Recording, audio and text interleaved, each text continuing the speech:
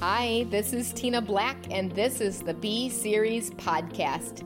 Today, we'll be exploring untold stories of transformation and leadership. We hope you'll subscribe and check out the B books and send us your stories of transformation after listening.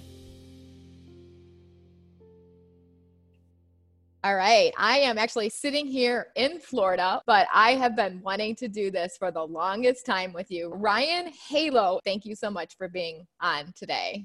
Oh, it's my pleasure. I'm excited to have this time with you. I love it. So I met Ryann in the Paul Mitchell circles. And I remember the first time I met you, Ryann, and you came to my Paul Mitchell school in Fort Myers. And I said, please, you have to be a guest speaker. And you came in, and I'll never forget that day. And you told a little bit of your story, but just hearing your story, I just know it's going to change so many people's lives, what you've been through and the things that you've accomplished. So Ryann Halo is she went from a high school dropout to becoming a business owner at 21 years old. Yes, you heard it right, 21 years old. She's also a Paul Mitchell National Educator. She enrolled in the Paul Mitchell School Tampa at 16 years old. It's such a cool story because my daughter did the same thing. You have very similar stories, and you became known as one of the youngest up-and-coming leaders in the beauty industry, and you now have 2 locations with 20 plus team members. For 9 years you've been in business. Is that correct? 9 years? Yes. Yeah, 9 years. And you were named one of the top 200 salons in North America. I want to hear about that as well. And you are a newlywed known as Mrs. Zampella. Is that how you say your last name? Zampella. Newlywed. And I really want to get to the meat of this because you had told me that when you were 11 years old, your dad committed suicide and murdered your 6-year-old brother. Mm-hmm. How can anyone actually get through a life like that, Ryann? Tell your story, please, and share your experience with that. And I know your mom was addicted to prescription meds.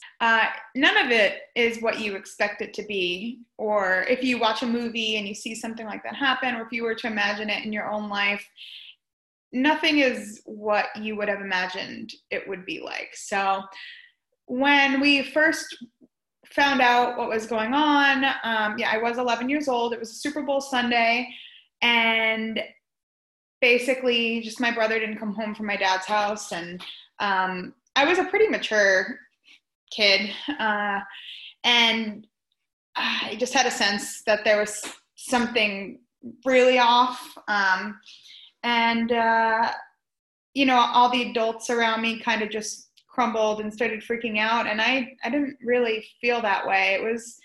I don't know if I assume it would be considered shock, but I wasn't freaked out. I knew it was like, wow, this is really bad. But there was no like outbreak of emotion, anything like that. So you're just watching everything happen around you. For my mom now, obviously, it was a whole different experience. She had actually gone to my dad's house and found what had happened. So I can only imagine how hard that was for her. And I'm grateful that at my age, I guess being pretty resilient helped out a lot. And before that, I'll say it, we had a good family. Everything would be what you'd expect, kind of cookie cutter. My parents did get divorced when I was about, I think it was 7. We moved down to Florida from New York, and as a lot of Floridians do, and had a good relationship even after they were divorced, and we would do things together on the weekend. So there weren't a lot of red flags. They would fight, and they both had, argumentative tendencies. And my dad had a little bit of temper, but he wasn't abusive, or he was like the fun parent, actually, where he'd let you have candy or he'd take you to the zoo on the weekend. And so we had weekends with him, normal weekdays with my mom. And I think it's important to talk about the mental health aspect, and that when people feel lonely, or they feel isolated, or they feel like they don't have anything to live for or control of their lives, because I'm sure he didn't really feel, he lived in like not in a smaller house and working a night job, and my mom would argue about money and child support and taxes, and he didn't have a girlfriend. My mom finally started dating someone after many years, and I think when you feel alone and you don't have anything to feel like you're living for, maybe wanted to gain a sense of control back from my mom.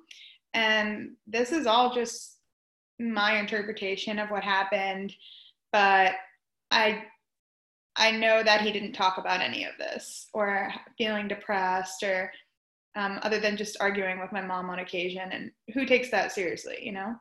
So that would be something that I definitely would want to spread awareness about, just talking about your feelings. And because he was a very loving dad and was very good, and it's just like, you don't think that I would never have expected that to happen. So that's kind of what it was like around that time. And then going forward, it was just me and my mom, and she had this new boyfriend, and I was not so much of a fan as an 11, 12-year-old. He's a little bit younger than her, and she was a successful nurse, and as time went on, it just, having gone through that, and then her having this new boyfriend, eventually husband, I think it just drove more of a wedge between her and I. And I just started doing my own thing. And she was either working a lot or, in bed and whatnot. And I think too, very reasonably, that you would be prescribed medications to cope with going through something that's pretty much the worst thing anybody can imagine. So I think it's unfortunate that there definitely are some irresponsible, not to get political about it, but I think there are some, irresponsible practices in terms of what people get prescribed and what they have to do to get that. So unfortunately, just however it came to be, my mom started to slip more into her own world of pain and pain management, and I just was doing my thing, being a social preteen and young teenager. And it wasn't too bad up until, I'd say, like when I was 14, 15, 16. She was no longer working. I was getting older, and our relationship just started to get so volatile. Mm-hmm. And I felt no sense of control, and I felt, unsafe to extents. And there was a lot of everyday struggle. And my mom, thank God, is doing a lot better now, and we have a much better relationship. And it's important to me to still be able to talk honestly about what the experience was, because I think part of the problem comes from when we deny reality or when we deny how we're feeling. That's when we feel like we're alone, and that's when other people don't realize there are other people like me out there. So at that 14, 15, 16, I had to start feeling like I had to protect myself, and had friends' parents would take me in for a couple weeks at a time, and just got more of a sense of normalcy from that. And it kind of came down to me leaving without her permission, because it was just the hours at the house were not regular. It'd be, up for 3 days, down for 3 days, that kind of thing. And it was hard to keep a school schedule, and it was hard to just rely on anything. And I think when you're at that age, I might not have felt like it at the time, but you do need that consistency and that support and to thrive. And another hard thing for me was that I was a gifted and honors, class student. And not that I was like a huge bookworm, because I was definitely very into socializing as well. But I, from a very early age, was in honors and gifted classes, and it was pretty ingrained in me that I was going to go to the most extensive of college and be either the CEO of a company or a lawyer. And If I didn't do that, then people who don't do that, they're like losers. And that's kind of what I was taught growing up. And I think that was more common in society to think that way, maybe however long that's been, like 15 years ago. Less accepted to take. I hadn't seen a lot of examples, say in our industry, for example, of people that were able to be professionals and be hairdressers or business owners to an extent where they were at that CEO level or whatever that looks like. So my picture of success was pretty clear, that it was go to college or you're a loser.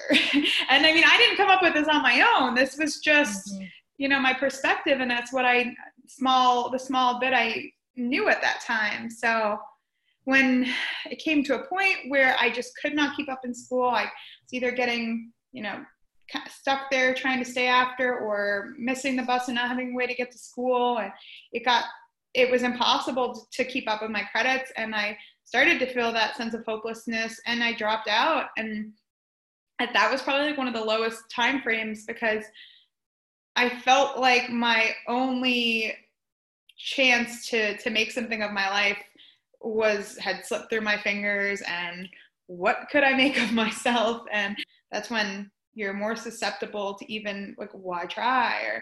And I do believe that was when I had a divine intervention of meeting someone that asked me to be her assistant.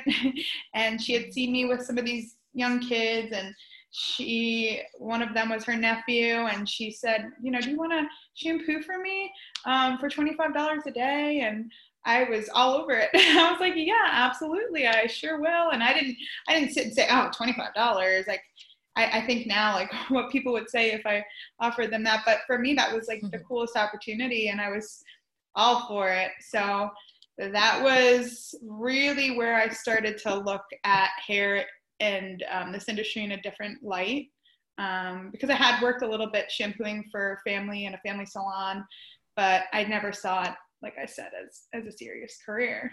So yeah. Wow. Okay. This is amazing, Ryann. I want to go back a little bit, because I'm going to call this Be Resilient. And you said it earlier, and it's interesting, because I wonder what that untold story is for you with the resiliency, because knowing that your dad committed suicide and your brother was murdered, and you said that you just you were able to kind of put on this face of resiliency, and it didn't affect you. What do you think was what was going on through your head, and did it affect you later? And did you look back, and you said talking about things, and you just talking through this process, because I believe that the more you talk about something, the less you give power over it too. Because I think I've watched people destroy their lives and create mental illness by holding things in, and then they become passive aggressive because they don't talk about them. And so one thing I love about you, Ryann, is you're very interpersonal. And on the DISC scale, I would probably give you a high I, because you like to talk. And I think that's really healthy. And I think there's so many times people just hold things in and harbor it, and they harbor resentment, right? And so your resiliency is what's made you so successful. I mean, who can really get through and become as successful as you? I mean, that's crazy, knowing the story in you. And I hear, my gosh, I know you have too, sitting down and talking to future professionals that, broke their toenail and their fingernail, and their life is falling apart. I'm not underestimating, but what a great coach and mentor you have to be for people. And no wonder why you're such a great leader, because people probably know your story, and they're like, wow, if Ryann can do this, then I can do this. Like, that's incredible. So what would you say would be that untold story for you that you were able to really protect yourself? I'm trying to think back. We evolve as people, and I always believed that I was going to make the most out of my life, and I always believed that I could do whatever I decide to do. And I think that's why I was so upset when I had to drop out of school, because I was like, I felt like that almost cut off my opportunity to make the most out of myself. So I had a little momentary, lapse in reality, because that's not reality. That did not define my ability to make the most out of my life. But that when I felt like I wasn't going to be able to, then it freaked me out.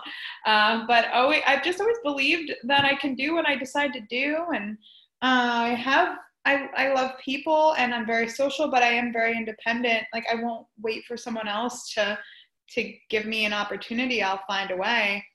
And when I was younger, I wasn't so emotional and I didn't like to cry. I like to be strong. And as I've gotten older, and not that I was hiding crying or feelings I don't want to confuse that, but I really didn't feel the things when that happened.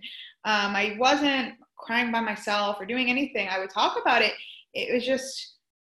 It was what it was. I wasn't mad at my dad. My mom was very mad at my dad. I didn't feel anger. I just felt like immediate acceptance, of course, missing them and, being sad and knowing that it could have been different, but it wasn't. And I don't know.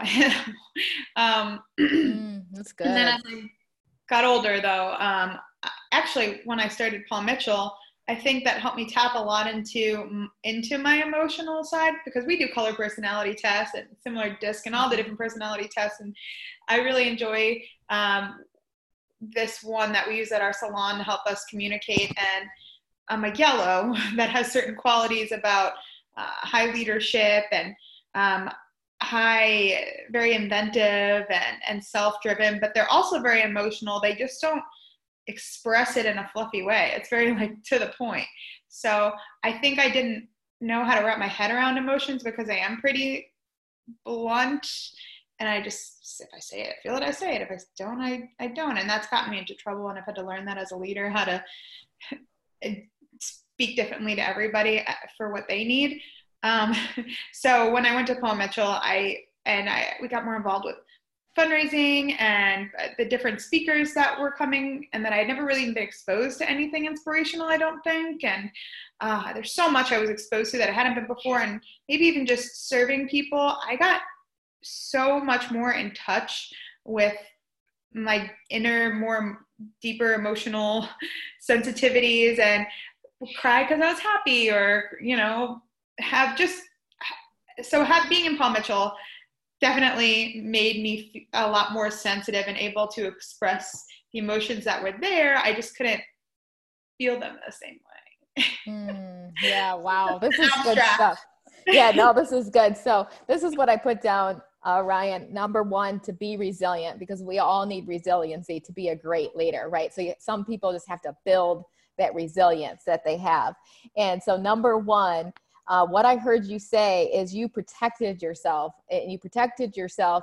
And one of them was your mom, and you had to protect yourself from the toxicity that she had, and you removed yourself, and you loved her from a distance. And that's so healthy, because I've watched so many people, my staff, my future professionals, get caught up in the drama of their parents, and they're like, well, I should be like them, and they just get caught up in it. They still live at home with them, and it ruins and destroys their life. But you made that decision. You're like, no, this is wrong, here. And you probably had an opportunity to say, well, here's my mom.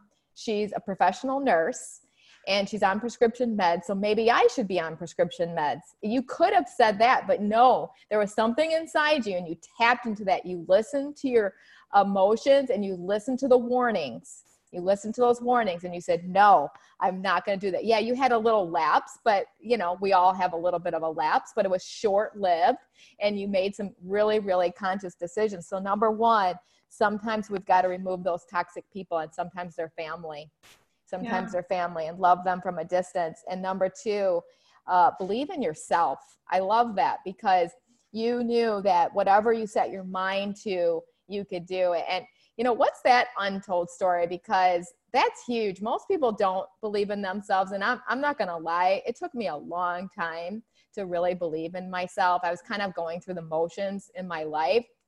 And then finally, I still get better and better and better at it. But now that I know some of my strengths and I have more affirmations, once I understood my value, how valuable I was, and gosh, I didn't go through anything near what you went through, Ryann.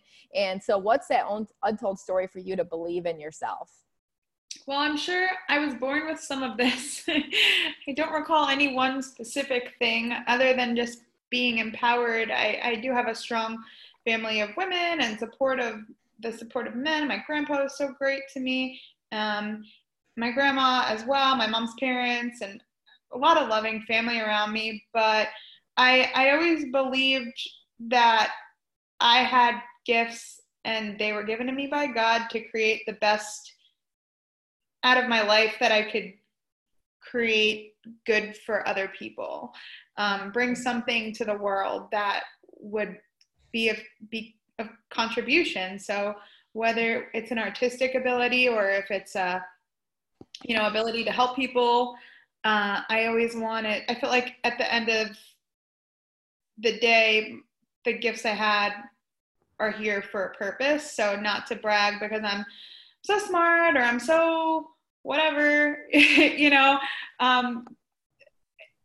like singing, I was really into singing before I started the hair path. And I was like, oh, if this would be because that was what I'm meant to do. I'm meant to bring to the world. And apparently I was meant to do something else. So that's the direction I went with.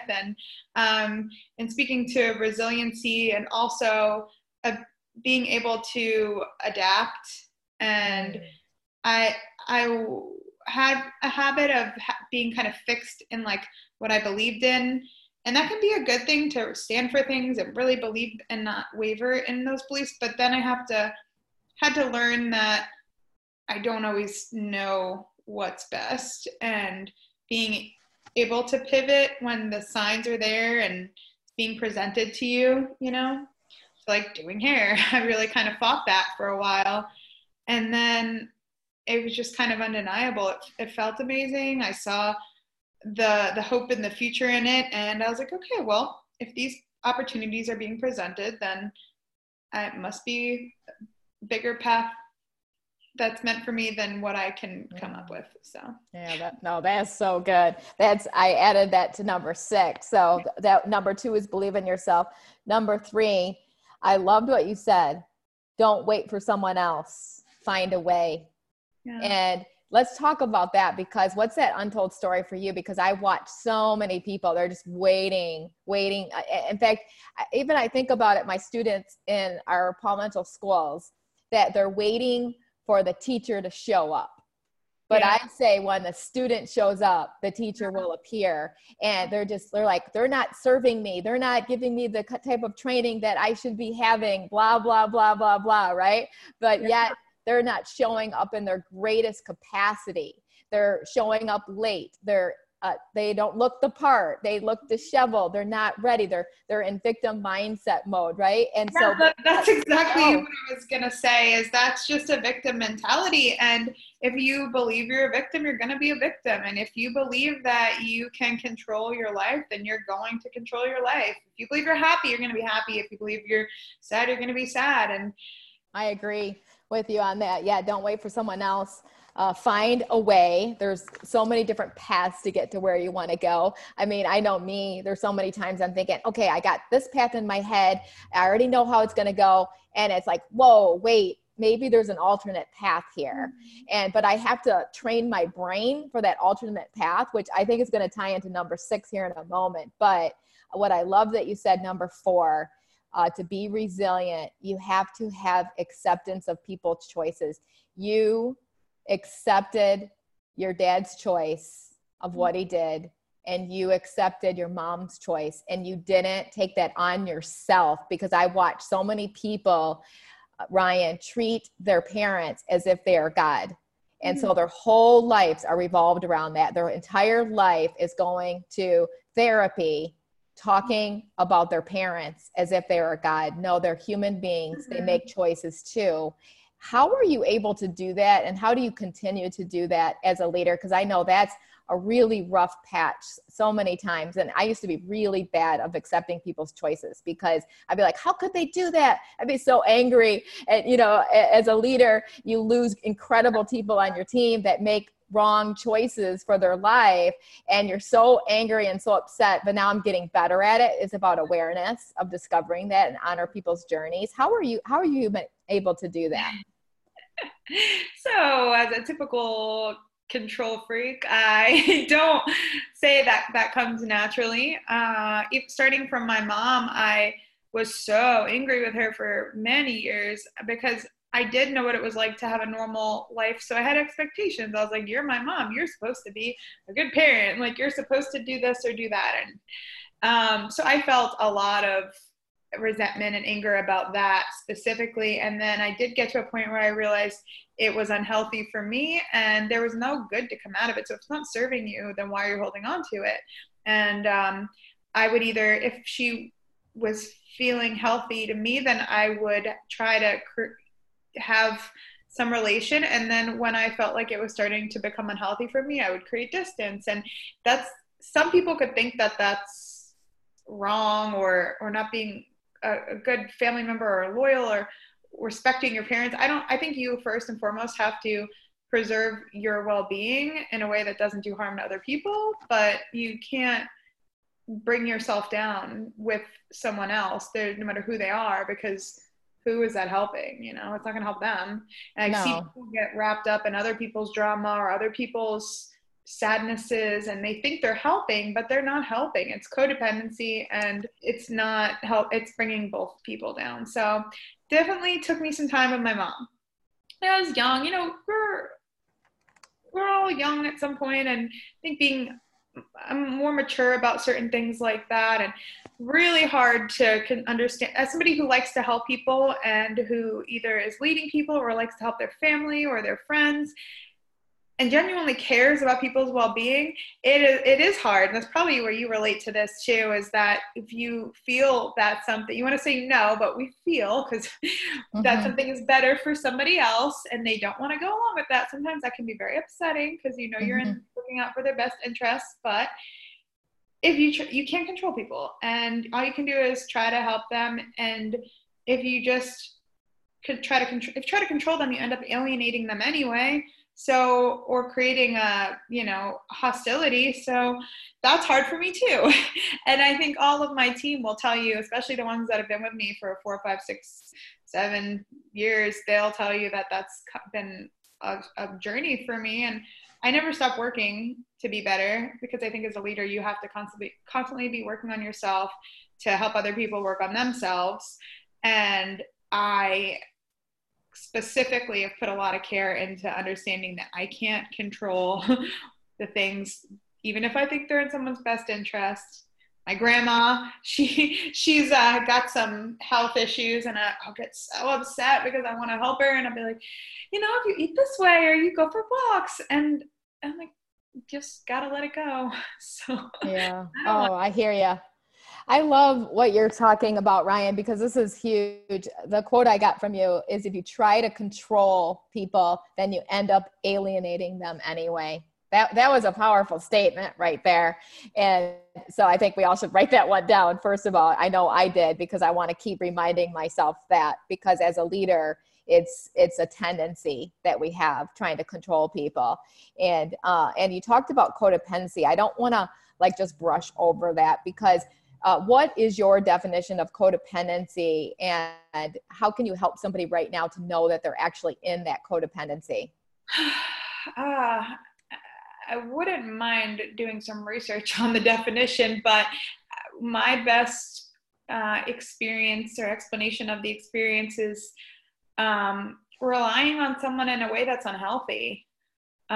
When you are relying on them in a way that they feel like they need you and you feel like you need them in ways that are not in your best interest, you know, when you, even to the point where if you're like always venting to the same person, and then they always feel like they need to vent to you, and I don't know, even similar to if you can have dependency on substances, you can have dependency on people, you can enable people. I've had friends that, you know, were having their own things they needed to work through, and I wanted to help them so much and like save them.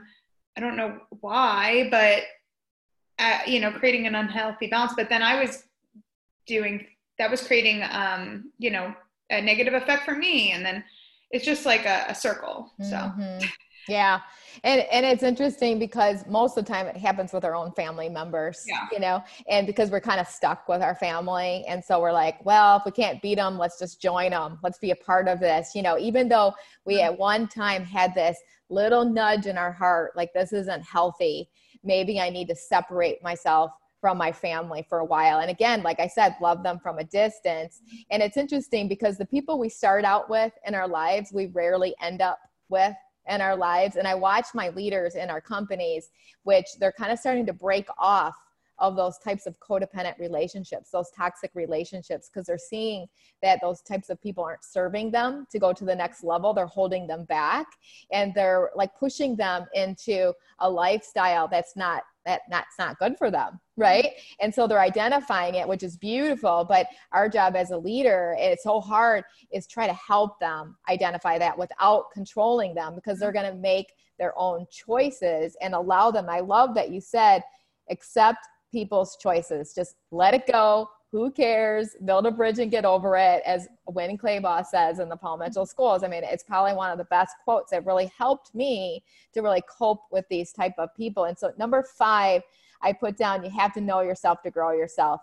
And personality types are huge. We have what we call strength walls in our companies, where we show Strength Finder. We love Strength Finder 2.0. We love DISC assessment. We love Enneagram. We love anything and everything we can get our hands on for people to identify their personality types. And I love that you do that too, because it helps you to get in touch with your emotions, to see how you are reacting to people, to kind of see where your strengths are, maybe strengths that you overuse that become a weakness, things that are affecting people in your company, because the highest form of leadership is leading yourself. Let's talk about that, because there's no way you would have 2 thriving companies, top 200 salons in North America, if you weren't doing this. Talk about that process and why people need to invest in themselves. What do you do to invest in yourself?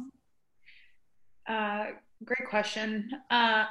So we have our whole culture, and one of our missions is to always be growing, personally and professionally, and to be of service. So those kind of go hand in hand. Starting out when I was 21 and I took on the first salon, that was one of those situations where I said, I never wanted to own a salon, just like I never wanted to do hair, but I believed that, okay, God's saying, hey, there's this opportunity. What 21-year-old gets this? I always make this joke because I was the only one pretty much in class when they would say, who wants to own their own salon one day? Everybody would raise their hand. I'd be like, nope, I'm going to travel and be a stylist or freelance artist. So, that was another time to pivot. And going into the salon as a high school dropout with very little money or anything like that. I had $10,000 from my dad dying in a college fund, and my grandma put in the other $10,000, and we purchased the salon for $20,000, but it was basically just purchasing equipment. It wasn't established as, it was a whole new salon, when we took over. No clientele, no employees, just me. So right then and there, I had to be willing to do the work to learn. So self-education, it is just like everything for me. And starting with that one really important thing I had to learn. So it's kind of out of necessity. It's either grow or die. And I went to work looking up every resource I could and talking to any person I could. And from there, I just kept trying to look for little ways to be better, to run the salon better, working on myself. Definitely a lot of things weren't good in the beginning. Like I had family members working, me and my grandma and my cousin and then some of my best friends, and there's super pros and super cons to that. And I mean, it works for us, and it's made some things very special, but it also created a lot of hostility and different things I had to learn how to work through. So if I wasn't listening to Audible books and YouTube videos and TED Talks, I don't know how I would have navigated that. And I mean, they'll all say that I've come a long way, and I don't have shame in the fact that I didn't start where I am now. And I know I'm not even perfect. I know I'm not ever going to be perfect. So it just have to start where you're at and look for what you can change today. And that goes for anybody in whether you're a stylist, you're just coming out of school, you've been a stylist for 20 years, whatever it is. I think it's as soon as you stop being willing to grow and evolve, you cut yourself off. And specifically when in regards to relationships with other people, it was hard for me, as we'll say, my yellow personality. I'll send you the book so you know what I'm talking about, but I should have one laying around here somewhere. I think Carol Rittenberg is her name, but it's just color personality. Red, yellow, green, and orange. And the yellows, being so blunt and matter of fact, most of the hairstylists or most artists are green, which are a lot more emotional and fluffy. So when you talk to someone who has fluffy, not in a bad way, like they're very making big hand gestures here. They're dreamy and creative but have a lot of emotion and can take things. And if you're a person that's talking really direct and blunt, and it might sound like you don't care. I'm like, well, if your intention is to say one thing in your mouth, if they hear something different, you're still saying the wrong thing. You're only saying what other people hear. Right. You're not saying what you mean to hear. So if I mean to say one thing and it sounds like something else to that person, then I'm really responsible for what they hear, not for what I say. Because that's communication. It's a two-way street. And so doing a lot of work on that aspect of things and being able to hear the feedback about what isn't working for other people that is happening either from my leadership or in the salon, because as a leader, everything that happens is your fault. And you have to take that on and to your heart, because it's so easy to blame other people and say, well, they don't want to work hard, or they don't want to, do this or that. I need to always look every day at what I can do to change the atmosphere to help get them going in the direction that is going to give the outcome that I'm wanting, which is everyone's success. So that's wow. I love that you guys have a culture of growing and always be growing, you said. And we always talk about grow or go, so how are you growing this year? And I love that you said when you stop growing and evolve, you cut yourself off. So true. That's a powerful statement. And then you said, start where you are and look where you can change today. That's it. Just like what small shifts can you make, and constantly getting in touch with yourself. Always knowing yourself. And then number 6, I put down, be able to adapt. You don't always know what's best. You have to be able to pivot. Let's talk a little bit more about that, because you have to be adaptable. Right? You have to be adaptable. I could have called this whole thing Be Adaptable, because you actually have look at your life. You've had to adapt to so much trauma in your life, so much childhood trauma, and become the person that you are. But I know that it's what's made you the great leader that you are. I always say things don't happen to you. They happen for you, for other people. And that's exactly what happened to you, Ryan. So I know so many people who are just so set, like, okay, we've always done it this way, so we're going to continue to do it this way. And so they'll hear maybe an idea, maybe it's a staff meeting, maybe it's you go to a class, and it's so funny. I'll go to a class and I'm so excited because my personality type is the wow. Okay. And then but a lot of my team members are like, but how? And so they're more cynical, right? So their adaptability isn't as strong. Whereas me, I'm like, let's change everything overnight, right? And that's not good either, obviously. But, small shifts, let's strategize. It's great to have a team of people, all different personality types. But talk to that person right now that's holding back their life, holding back their dreams because they're not willing to adapt. They're not willing to pivot. What's that untold story for you? And what do people need to do to become more adaptable? Well, at any stage in your life, you need to be able to adapt. And we've talked about students in school, and we've talked about established stylists and they're, leaders of companies. And just when you're not willing to acknowledge what's not working, it's going to grow. And there are going to be people that are just going to want to stay comfortable, but they need to know the price that they're paying for that comfort. And it's kind of like, other healthy choices I look at for myself. Like I care about eating healthy and trying to take care of my body, because I know that in this moment, maybe I don't feel like doing that, but if I don't do it 10 years from now, what kind of repercussions am I going to have from that? So I use kind of like the consequence to help motivate me and get my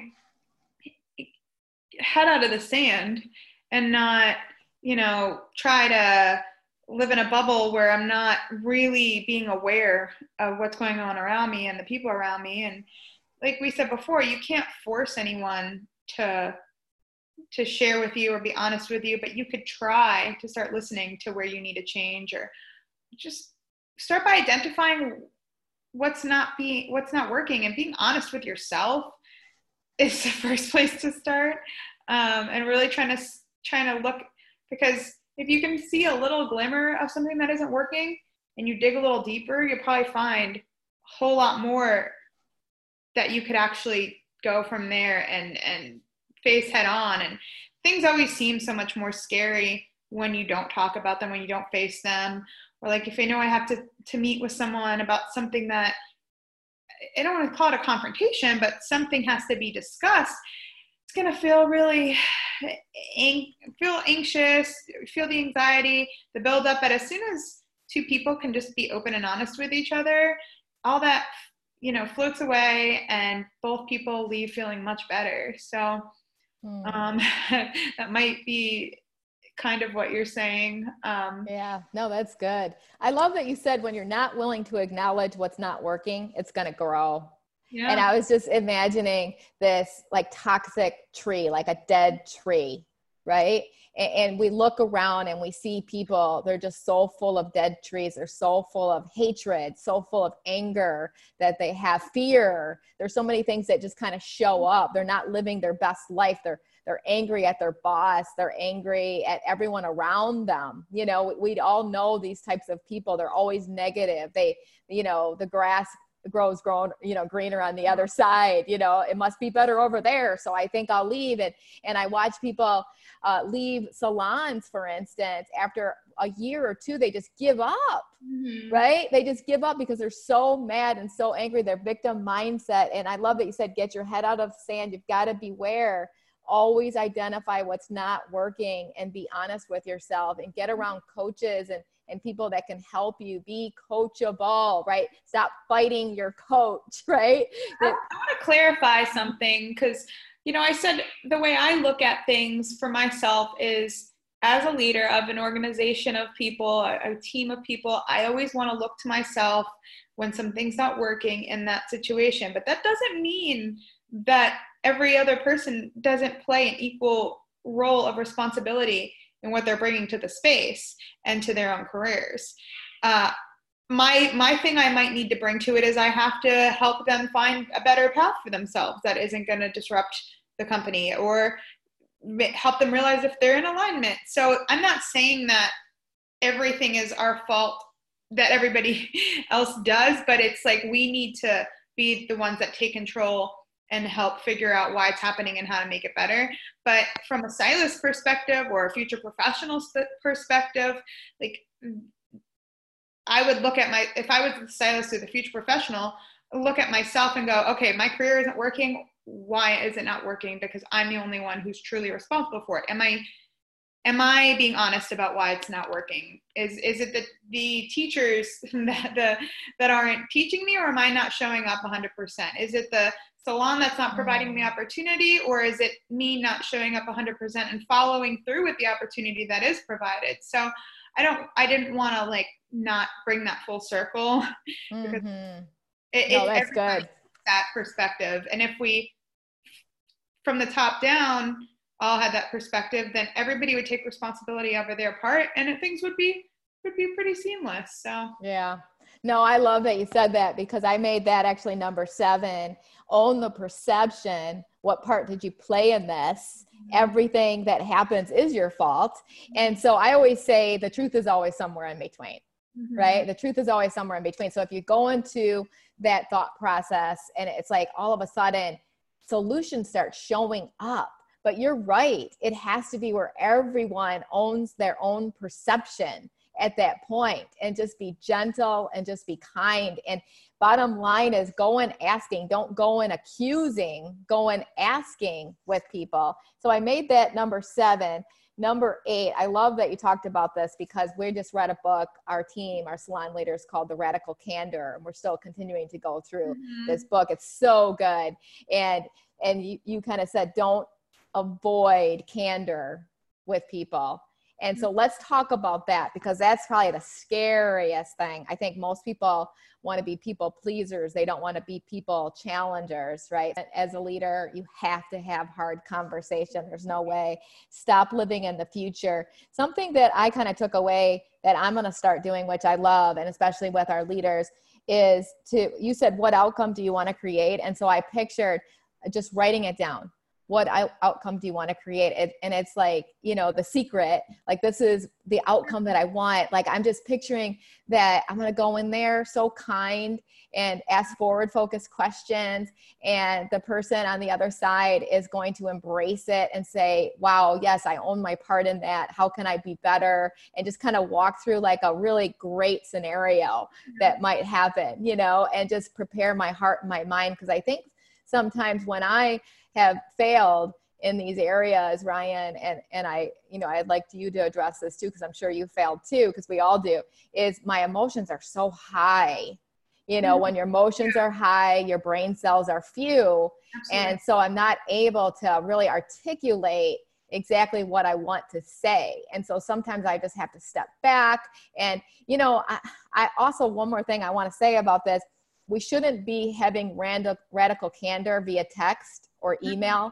We should pick up the phone or meet in person. Yeah. Because even on the phone, sometimes you just can't really feel you can't see the nonverbals of how someone really cares. They might sound mean, and you might have a different, thing that you're throwing off. Right. And so meet in person, just say, hey, can we meet for coffee right before we get, to the salon or get to work, so that we can, talk a little bit. So talk about that with you. How have you been able to avoid high emotions? What have you done?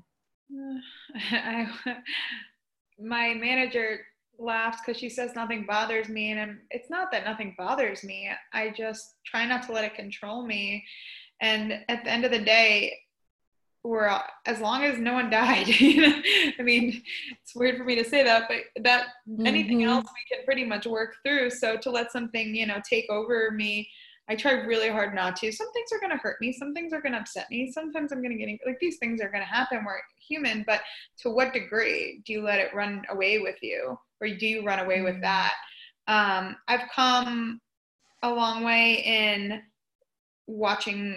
learning how I'm saying things and how I sound to other people. That's one of my big victories, is that I just always spoke the way that I spoke, and I thought that was right. And if you didn't get it, then you were wrong, or if you were too emotional, or I take a lot more responsibility for how other people are hearing me.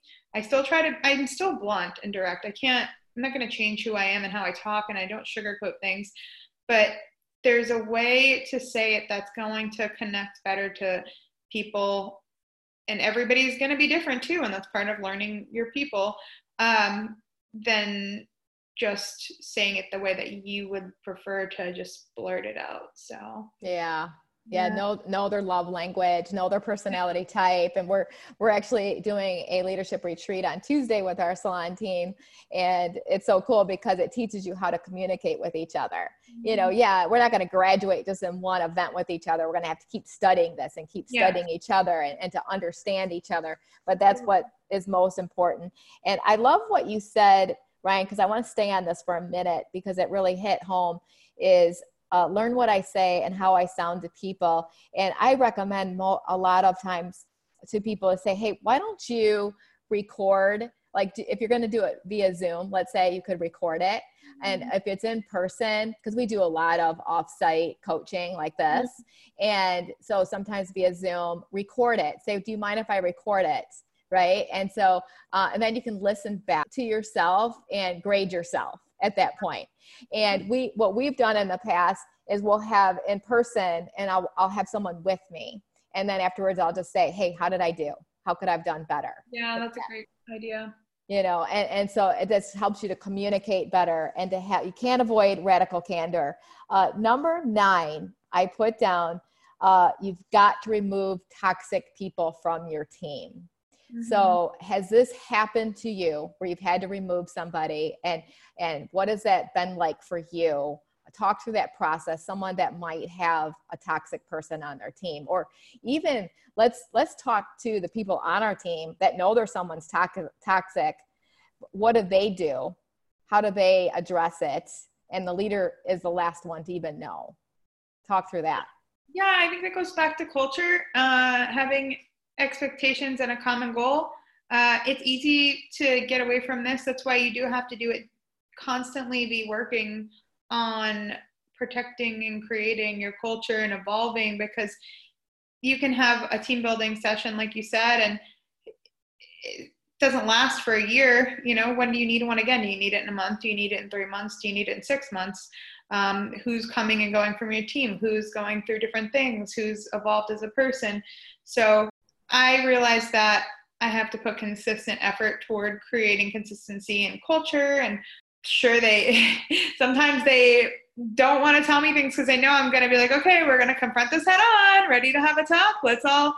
But one of the things we established a long time ago to cut down on like bickering and this and that would be there's no gossip. Gossip's when you talk about something that has to do with anybody other than who's involved. And if you just go to the person involved and address it directly that day, or, you know, within 24 hours or so, and just squash it. So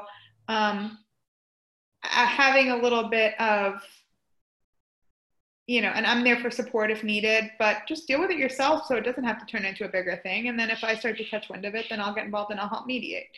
So. Wow. Okay. So this is beautiful because what you said, toxic people are gossip people who gossip. And so let's talk through that process again, because I've heard people say, well, I wasn't gossiping. I was just venting. Yeah. That's you're spreading something that is unwanted. And why is that bad? Why is it bad to vent? Talk to the person right now that says, I wasn't gossiping. I was just venting. I was really hurting. I needed somebody to talk to at that moment. Simply put, it's going back to that codependency that we talked about. You're unloading something unhealthy and you're bringing them down into that unhealthy place. So it's just a circle of nothing's getting resolved, nothing's getting fixed. What would be the way to handle that is if you have a problem, I guess you could talk to like friends and family outside of work, but really the only way that you're going to get a true change is to talk to the person or the people involved in what you have a problem with. Have you ever ran into people on your team or people that you know that always have issues with someone? And I always say, if you got issues with people all the time, it's you. Like maybe you should look in the mirror. Denominator in all situations. That's Yes. like no brainers. But again, people can only see to the level they're ready to see. Awareness comes in so many different, I think of like a bubble around you, you know, maybe the bubble's getting bigger. It encompasses more, and I can see more. I'm more aware of more outside of me. It's like my eyes only right now see what they see. Some people, I think that vision gets smaller and smaller, and they can only see through this little hole of what's happening in their lives, and they can't see all the cause and effect and how all the other people around them are, and that they do have control over what they're creating. Some people might take their whole life to get there, and some people might get through those stages really quickly, and it's going to be different for everybody, but they have to be ready to make that change. And I was just thinking about, like, be careful the type of business that you get into, and the type of business you and I have is employee-based, W-2 employee-based, versus getting into an independent contracting salon where you have all independently owned people in their business. There's no boss that can control this type of culture, because first of all, you're violating the workplace. Legally. Legally you can't.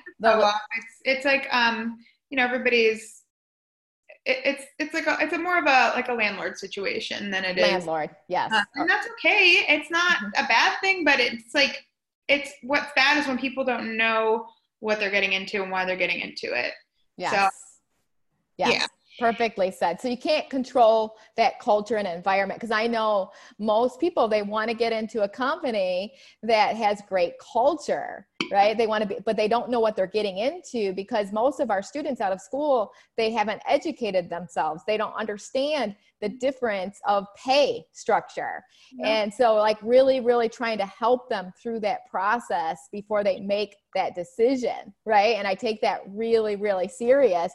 And so talk about this for a moment, because how do you create that culture of no gossip, and how do you have that conversation with your team? We're going to actually be talking about communication tips and what's expected, what's unexpected, and really drill down a little bit more what gossip is on our team to really create that culture of no gossip on our team. So can you talk about that, how you do that? Yeah. So with anything else, we believe that everybody plays a role in creating the culture and in the leadership and the ownership of it. So if you can't look to someone else to say, this isn't happening because they're not making it happen, like, look at yourself and where are you upholding that? So I try to empower leaders in all aspects of our company. We have a hierarchy in different ways to help. Like, we have our safeguards, and we have our more senior members of the team that are stylists. We have management and all that. But everybody's accountable to everybody. So if someone's if someone's not upholding the culture and you're not holding them accountable, you're doing the same thing by not upholding the culture. So I just try to put it in everybody's hands. Everybody has the right to uphold it. No one is exempt from that, and no one doesn't have the right to, because they're less senior than someone else. Does that make sense? Yeah. What happens if it's a leader? And so talk to the teams right now out there, companies. What happens if it's a leader coming in and gossiping, let's say, about owners, or gossiping about situation, or other staff members to staff members, right? So talk to the team. What should they do if they see their own leader violating culture? I would speak to the person directly first and foremost and tell them how I'm feeling based on their actions, because sometimes no one's perfect. Even though they're in a quote unquote leadership position, they might not have the skills to see how they're affecting other people, or they might not realize that they're coming off that way. So I always like to give people the benefit of the doubt by the respect of telling them what I'm feeling versus, and it'll avoid, I think I'll have way more impact than going to whoever their person is above them. So I think going straight to the person, and it takes courage, and it does take guts to do that. But at the end of the day, again, what's the worst that's going to happen? What's happening now isn't good. So it's going to only get better, or you're going to have to find a better place to be. And to think through all the different options of what could happen is one of those things that creates anxiety that's unnecessary. Just create that culture of communication. Like you need to go to the person involved. If that's not going well, okay, at least you tried. You gave them the chance. It's not coming out of nowhere for them.